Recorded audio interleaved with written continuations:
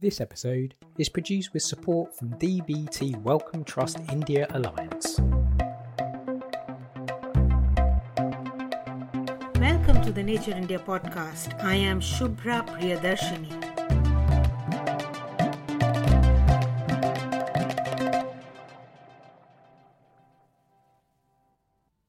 It's June 2021, 15 months into our living with the COVID-19 pandemic. In many parts of the world, the pandemic continues to rage on.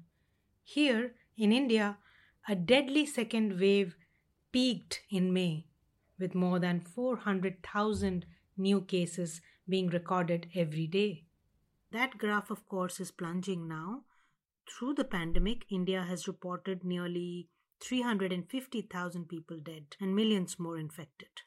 The recent surge in coronavirus cases has overwhelmed the country's healthcare system. It has alarmed researchers, policymakers, and of course the general public. As losses mount, scientists are trying their best to understand the variants now circulating in India. The World Health Organization recently renamed the variants of the novel coronavirus to Greek letters for simplicity and to remove any stigma that might be attached to naming them with their country of origin. In this episode of the Nature India podcast, we will explore how variants arise, what sets the Delta variant, earlier called the B.1.617.2 variant that originated in India, apart from the others. Will our existing vaccines provide immunity against emerging variants? So how exactly does a COVID-19 variant evolve? We asked Chitra Pattabhiraman to explain. Chitra is an early career fellow at the National Institute of Mental Health and Neurosciences, Bangalore. She works on novel or emerging viruses in human populations, and her research focuses on how viruses mutate. So actually, we can think of the virus as having inside it the instructions to make itself. And those instructions are what we would call the genome of the virus. So when the virus makes copies of itself, it can make mistakes while copying. So think of it like you're doing a Xerox copy of a page, right? When you're copying it out, you can make mistakes. And so this is what happens when a virus makes a copy of itself or replicates. And for SARS-CoV-2, this rate is roughly one mistake every 2 weeks is what we get to see. So by now, it has been in the population enough that you will start seeing a variety of these genomes, just based on differences from what was originally circulating in Wuhan, China in 2019. Okay, so the variant of concern on top of everyone's minds right now is, of course, Delta B.1.617.2, which was first detected in India. Anurag Agrawal, director of the Institute of Genomics and Integrative Biology in Delhi, was part of the consortium that first reported the Delta variant of SARS-CoV-2 as a potential variant of concern. It has become the dominant strain across India, and as we speak, it has spread to at least 62 countries, including the United Kingdom, Fiji, Singapore, and Australia. The current variant that everybody is interested in, which WHO has now called Delta. We are stopping using complicated nomenclatures, and we certainly don't want to use name of countries, is the one that was originally found in India and appears to be much more transmissible than previous variants. Transmissibility means if one person is infected, how many more people can they infect? It is determined by something called R naught. So what we can say is that the new variants infect about half to one more person compared to the original ones. Now it sounds like a small amount, but because it's an exponential growth, anything with an effect of half more or one more person can lead to a large increase at the rate at which an outbreak spreads. While we don't know what are the factors that make them emerge, it is probably just the fact that so many people are infected. And we believe that things like immunosuppression, having like these large number of people infected, long transmission chains, gives the virus the opportunity to change itself. And some of those changes are advantageous. And then you will start seeing those take over the population.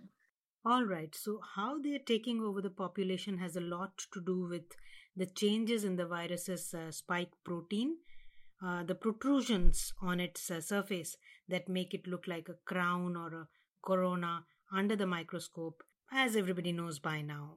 Last month, my colleagues Benjamin Thompson and John Pickrell produced an episode of CoronaPod on the variants in India. Here's a quick snippet from John Pickrell, Nature's Asia Pacific Bureau Chief.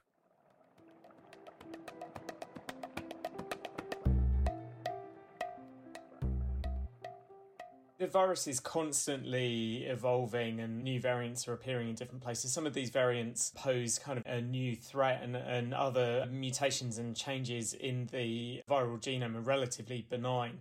But one area that scientists are particularly interested in is the virus's spike protein, which allows it to gain entry into cells. So one of the groups in India who's been studying the virus, they looked at the spike protein and they found 8 mutations in that spike protein. And a number of these have been kind of concerning because 2 of them look similar to mutations that have allowed other variants of concern to become more transmissible. And a third resembles a mutation that was found in another variant called P1, which, caused outbreak in Brazil earlier this year, and they found that third mutation resembles one that may have allowed the P1 variant to sort of partially evade immunity and led to that outbreak among people who'd already been infected with the virus in Brazil. So the genomic work is really important to show us some of these different mutations, but then to kind of actually see whether these mutations are allowing the virus to be able to enter cells more efficiently or have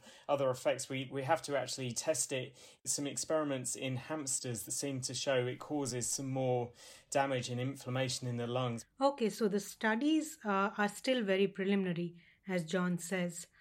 Going forward, what will help prevent the emergence of more new variants and, more importantly, new surges? Everyone, of course, rightly so, is asking the question, when is the third wave of coronavirus infections expected in India?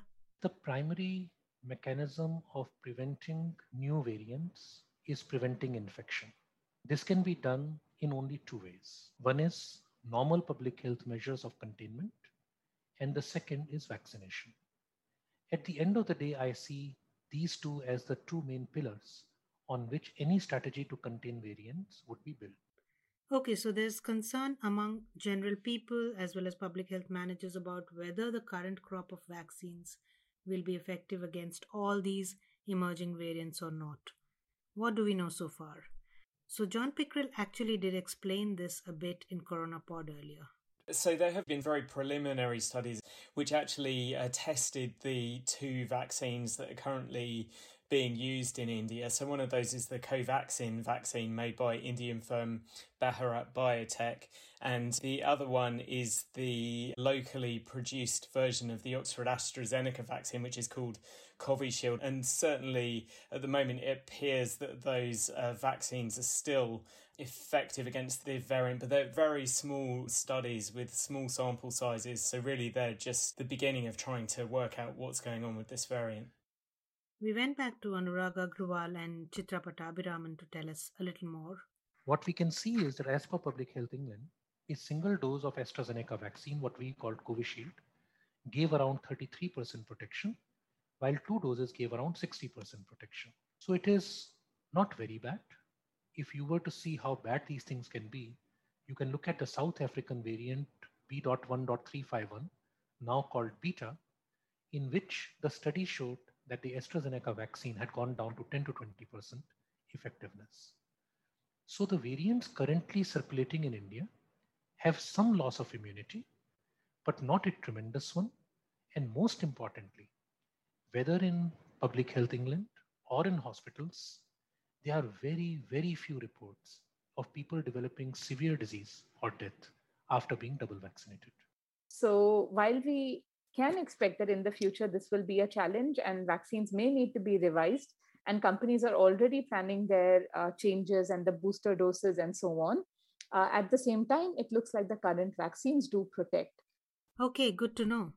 So we adhere to the public health measures that we are already following, basically masking and physical distancing and getting vaccinated as soon as possible.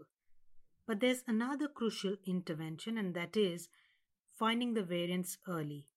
That's why sequencing or genomic surveillance is key, right? If you have large number of infections, but you never sequence anything, you will never find a variant. We must continue our efforts to find them by sequencing continuously.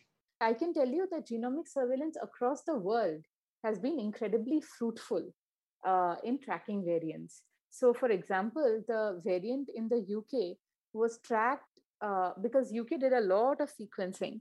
So they were able to catch this sort of new variant quite early. They were able to inform the world quite reasonably fast. I think the current average time around the world has been 3 months of finding a variant of concern. I'm very certain we can take at least 3 to 4 weeks off that number. Now that's some progress. Of course, we need more to track emerging variants rapidly. For instance, COVID tests could help diagnose which variants people have, not just whether they're infected with SARS-CoV-2 or not.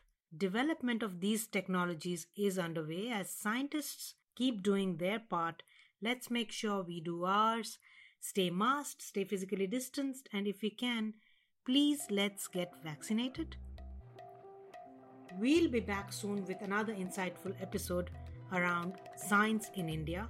Until then, you can tune in to Nature's podcast Coronapod for more. And of course, come back to Nature India podcast for new episodes in Hindi and in English. I'm Shubhra Priyadarshini, and this is the Nature India podcast.